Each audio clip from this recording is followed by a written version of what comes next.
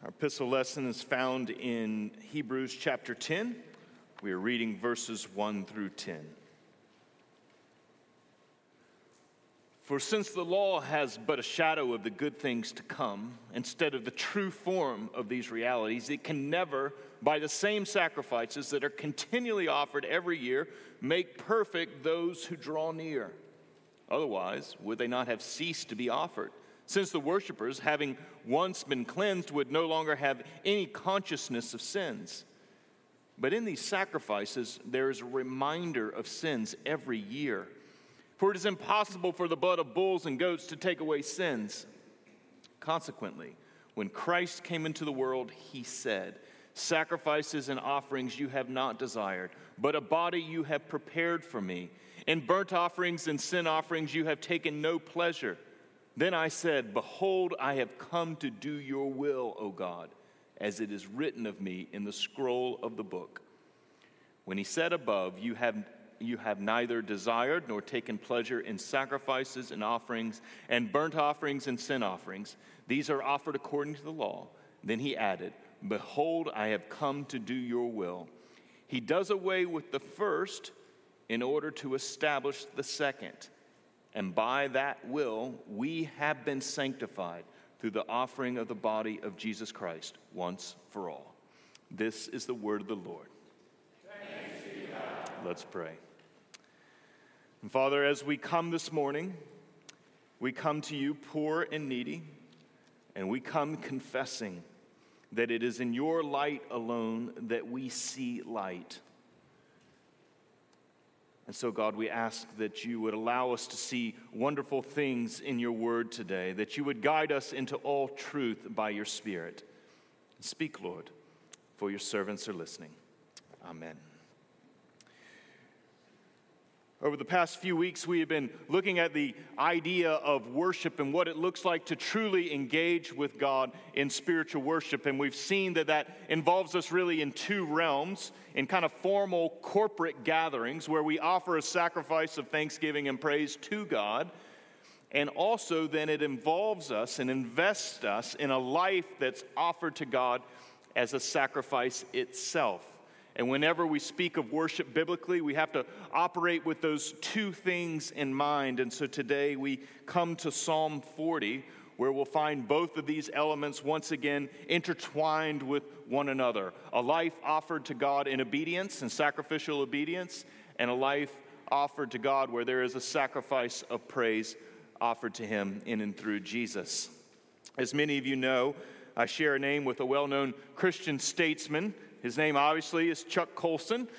He served as special counsel to Richard Nixon during the 1970s, if you're unfamiliar with those events. He was convicted of several accounts of corruption surrounding the Watergate scandal. The most common question that I am asked in life is, are you his son? Well, then, are you related? And when I answer those two questions, no, there's a third question: what were your parents thinking? At the end of the day, when I was born on December 27th, 1975, Chuck Colson was really not that famous. He was more notorious and forgotten because he was heading to prison. About that time, he had converted to the Christian faith and was deep kind of in his the privacy of the prison, and he was growing in his understanding of all that God is for him in Jesus. So he then becomes a well-known author post my naming, and he becomes a spokesman for the Christian faith. In fact, when I was born, my name wasn't really that known for being identified with Chuck Colson. My mom does call me Charles. It's not Charles, Charles. But when I was born, my dad was the local high school football coach at Anson County High, and he was a well-known football player in the state of North Carolina. He had played at East Carolina University. And I was due in early January 1976. This is when I was to be born. But then I came on December 27th early. So the Anson County newspaper did not have a tremendous amount to report on, so I made the headlines for the very first time right at the end of 1975, and the headline read, T.D. Colson. Of course, what they were celebrating as a TD was a tax deduction. Any of you with kids understand that, the importance of having that child tax deduction credit for the year. And so, this was I initially was known for, but then I become identified with the late and great Chuck Colson, and people would give me his books. So as a college freshman, I had several books by Chuck Colson on my shelf. And I have to tell you, I was not interested in reading them. I'd suffered so much on account of this name. Why in the world would I be interested in reading this? But I was stumbling around in my faith. I was struggling to orient my understanding that God loved me in very deep and inseparable ways through Jesus. And I was struggling to integrate that then into my life, and I didn't know exactly how to do that. And there was a book on my shelf titled Loving God. And I thought, that seems about right, but then it was by Chuck Colson. So I got over myself and I decided to read it. But it was a book about, instructing us in what it means to then offer ourselves to God. Once we understand that we're loved by Him and we don't earn our way into His presence, that we don't gain His favor, but rather we offer ourselves in response to Him, what it means to love Him. And over the years since that time, I've been in any number of conversations with fellow Christians expressing this same sentiment. Chuck, I know that I'm loved deeply by God, but I struggle to know what it means to love or to worship God with the entirety of my life. How exactly do I do that? And our psalm today offers one of the most profound reflections on what it means to yield ourselves to God as an offering. Spiritual service of worship, as we read in Romans 12 and 1 and 2, but what it means to love God. And across these 17 verses, we'll discover the contours of a life that is yielded to God, specifically 4 contours that we'll focus on. The first being thanksgiving, second, listening, third, proclaiming, and fourth, calling. That what it means to yield ourselves to God, what it means to live a life of worship and obedience to Him, in Psalm 40 is to engage in these 4 things. And so let's look at each of them briefly this morning. First, in verses 1 through 5, we see that there is the contour of thanksgiving. David begins, I waited patiently for the Lord. He inclined to me and heard my cry. He drew me up from the pit of destruction, out of the miry bog, and set my feet upon a rock, making my steps secure. Then following in verse 3, he put a new song in my mouth, a song of praise to our God. And so David speaks of a new song being placed upon his lips. But the content of that song is very specific. It's the specific content of the deliverance out of the miry bog, out of the pit of destruction. And so the new song is telling of the deliverance that he's experienced in the grace and the mercy of God. The song tells of God's work to draw him up out of the pit of destruction and out of the miry bog. This is the core and the heart of what it means to offer thanks to God. That if we're going to be a people who engage in this task of thanksgiving that David here models for us in Psalm 40, it means that we have to be deeply acquainted with that work of God to deliver us out of destruction and out of the swamp. And people generally struggle with thanksgiving because they don't want to dwell in the swamp or dwell upon that pit of destruction. We struggle because we do one of 2 things with that miry bog. The first is we tend to minimize it. That is, we just minimize the problem of sin. And the second is that we tend to get paralyzed by the problem of sin. Now, here's what happens to thanksgiving when we minimize the problem of sin. We're not incredibly grateful. We don't understand the swamp. And so to have our feet put upon solid ground, we don't really find ourselves that overwhelmed by it. We minimize the problem of sin, and so grace is actually not that great. It's not that profound. But friends, this is where we always have to be reminded of who we are before God. This is why each week we walk through that sequence of entering God's presence. And then in the presence of that holy God, we confess our sins to Him. Because we recognize that without the intercession of Jesus, without Him mediating for us, without going to the Father in and through Jesus, that we can't be there. That our sins testify against us. They cry out against us. And we need someone to handle those on our behalf. And there's only one who is qualified to exhaust all of that condemnation, the one righteous offering who stands in our place. And friends, at the heart of Christian thanksgiving, there is a deep knowledge of sin, but then an even deeper knowledge of grace. But when we minimize that problem, our thanksgiving will also be minimal as well. Now, the second problem is that some of us don't struggle with minimizing it. We're just simply paralyzed by it. That when we really look at ourselves and we look at our problems, they just seem too deep. We don't struggle to call it a swamp because we know it's a swamp. It's a miry bog in which we feel stuck. And we think that God can never love somebody like us. That God would never want to engage with somebody like me. That no one around me really needs to know or understand what's going on in my life because they would think it's disgusting. That you feel lost and you feel stuck. And yes, you know the depth of the problem of sin, but you think you're beyond the help of grace. Friends, this is the good news of the gospel. That we're never beyond hope because we're never beyond the help of God. That God sends Jesus into the world, and when He comes into the world, He fully identifies with you, and He fully identifies with me, and then He stands in our place. No matter the depth of those sins, no matter what has been done, no matter what that bog looks like or how deep it is or how much it stinks, He is the one who can pull you out and deliver you because of His once-for-all offering, standing in your place. The righteous one, without sin, who alone can exhaust the condemnation of God and His wrath and His judgment. And as we sang this morning, justice smiles and asks no more. That no matter the depth and all of our paralysis that we can feel because of sin, we can look to Jesus. And friends, it is those who look from that bog, who look from that swamp, who know what it is to have their feet put upon solid ground, to know what that experience is.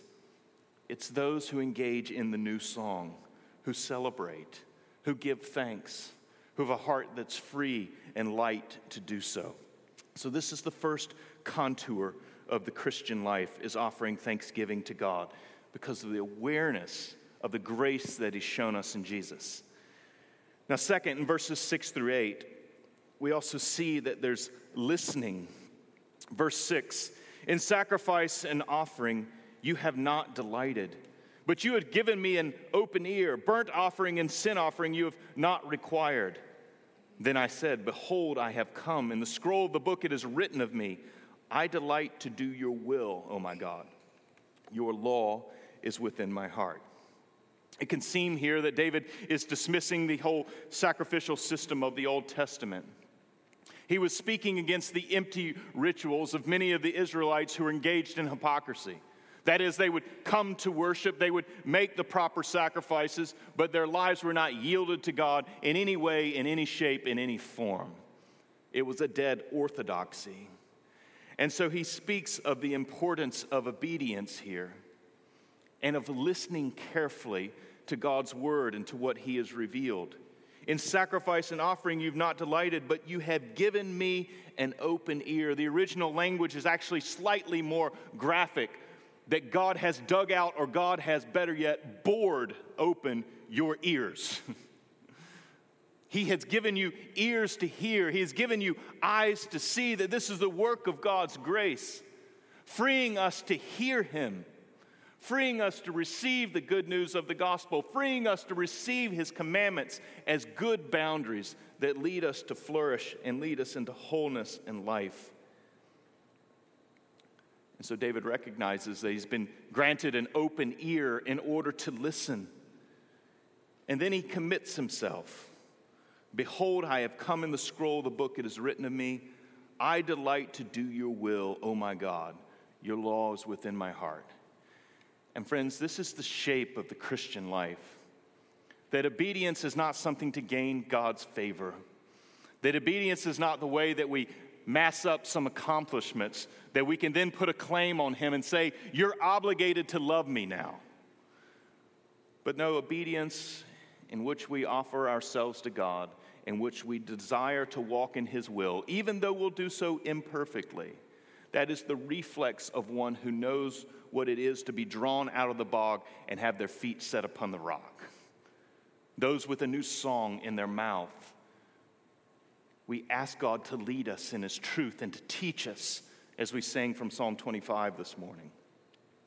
This is the shape of the Christian life, is that God's deliverance of us in Jesus produces thanksgiving, and it bores out our ears in which we desire to hear. Knowing his mercy and salvation, we listen because we believe that he has our best interest in mind. That when he commands us something, he never gives us that command in a way to harm us. And so we see that there's listening as that second contour of the Christian life. Now, third, in verses 9 and 10, we see that there's also proclaiming. If you follow with me there. I have told the glad news of deliverance. In the great congregation, behold, I have not restrained my lips, as you know, O Lord. I have not hidden your deliverance within my heart. I've spoken of your faithfulness and your salvation. I have not concealed your steadfast love and your faithfulness from the great congregation. It's just so interesting to follow the order as these contours flow, as the psalm takes shape, that we move from this initial thanksgiving, and then we move to this listening, and now we move to proclaiming. And we find that this doesn't happen just in the private sphere, but now we're in a corporate context in which the glad news of deliverance is being told to the great congregation, that it's being shared amongst the community. And friends, this is the shape of the Christian life. That when we are affected by the gospel, when we've been drawn out of the swamp and the bog and our feet have been placed upon the rock, when we know that all that God has done for us in Jesus, we begin to speak of that. And many people become paralyzed because we think that work of speaking has to be the work of a professional. We think that we're not trained and we're not therefore qualified to speak to someone else. And we've overcomplicated the matter vastly. Because what's happening here is just simply a doxological sharing, a praising of God. It's like the blind man.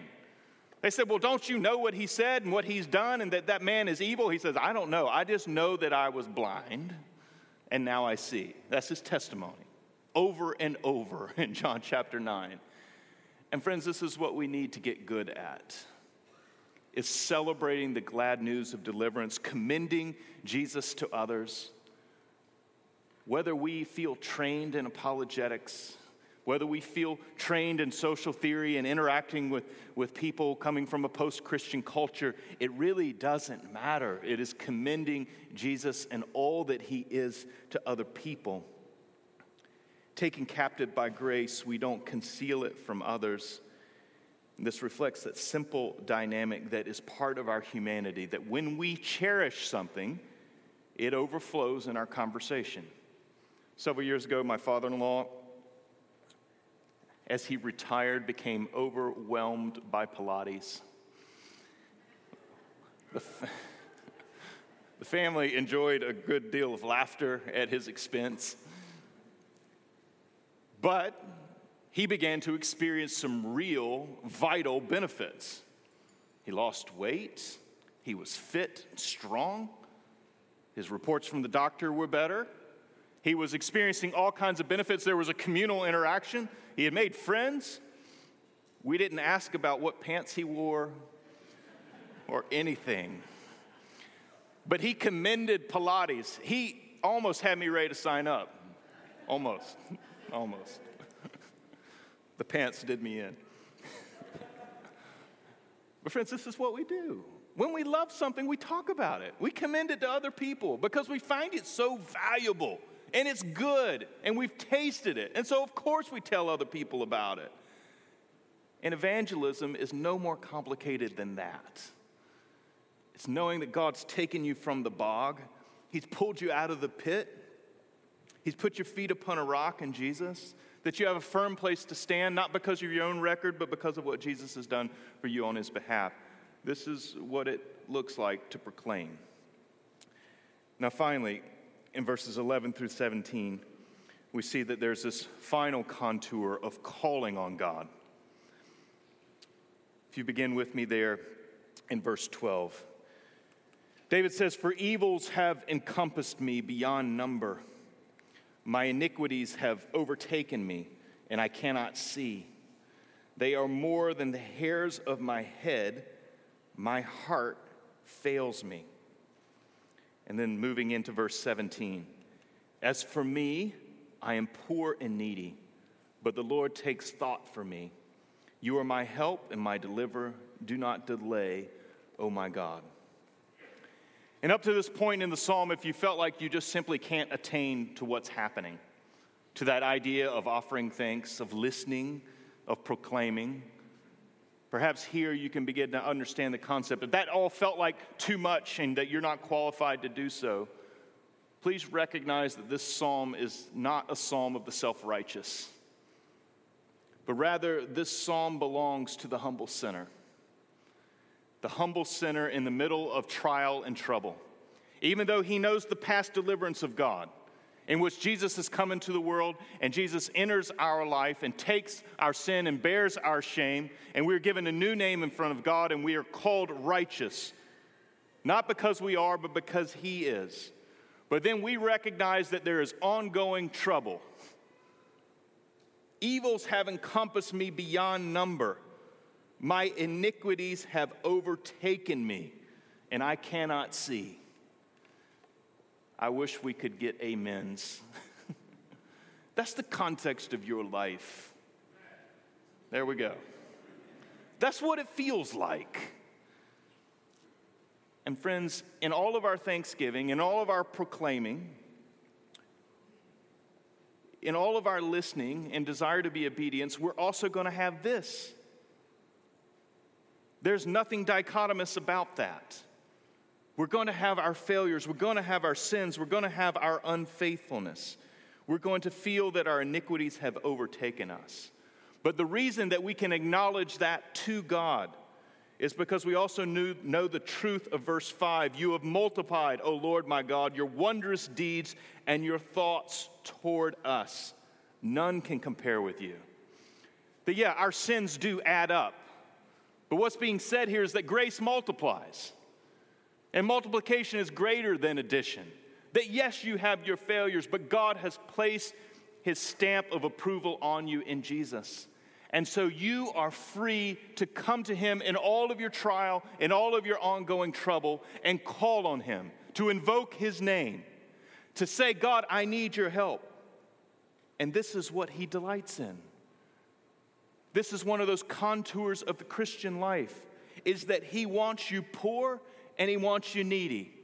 That is, he wants you spiritually poor and he wants you spiritually needy. To come to him and say, I have no resources, bankrupt. And that's the right place. Not for the person just who converts to Christianity. That is the right place for the Christian in their ongoing walk with God.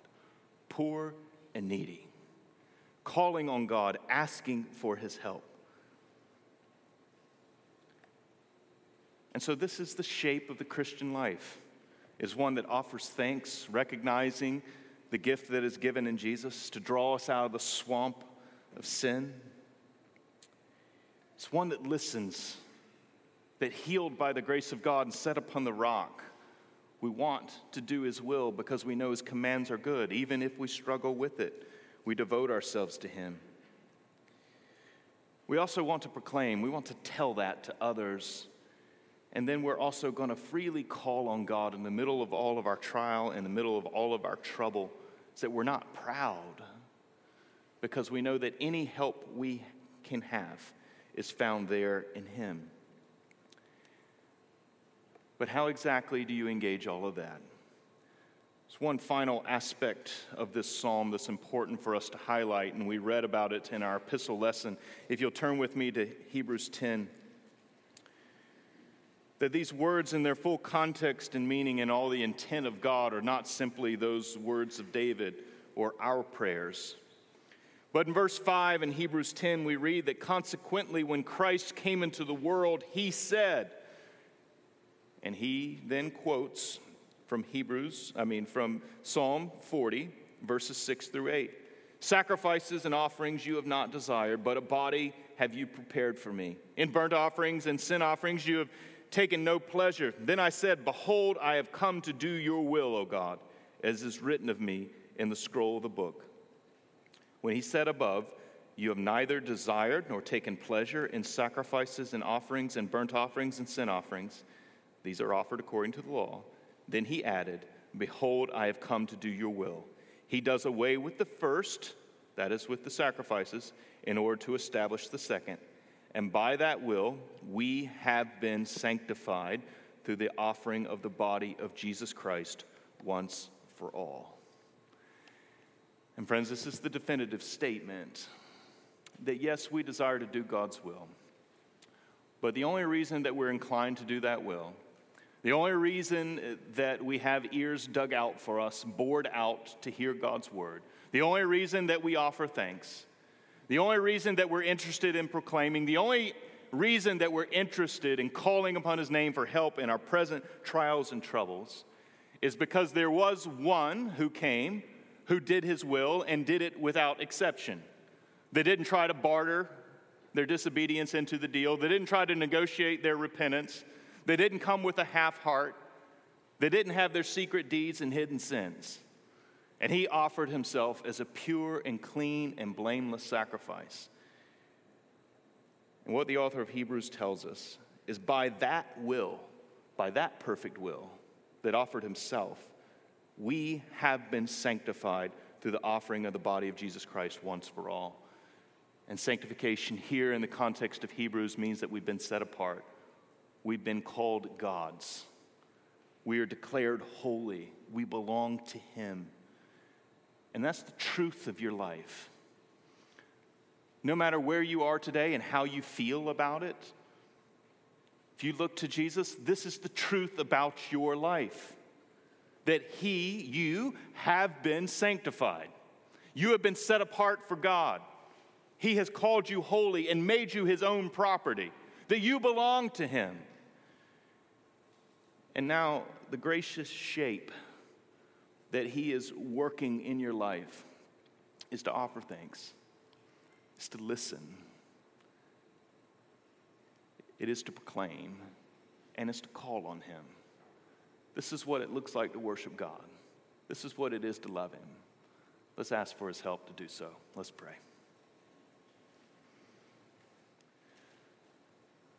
Father, this morning we acknowledge all the ways that we can overcomplicate the Christian life, all the ways that we can also distort it with messed up views of sin, messed up views of ourselves, messed up views of self-righteousness. And we ask for your help, that you always and constantly remind us of your love that's been poured out into our hearts through your Spirit, to know your overwhelming victory against our sin in the cross of Jesus. And may that lead us to give thanks. May that lead us to listen well. May that lead us to proclaim and to call on you in all of our trouble. Help us to be poor and needy, always coming to you. May our confidence lie in Jesus and in no other place, the one who offered himself through his perfect will, through his perfect sacrifice, and has reconciled us to you. We pray in his name. Amen.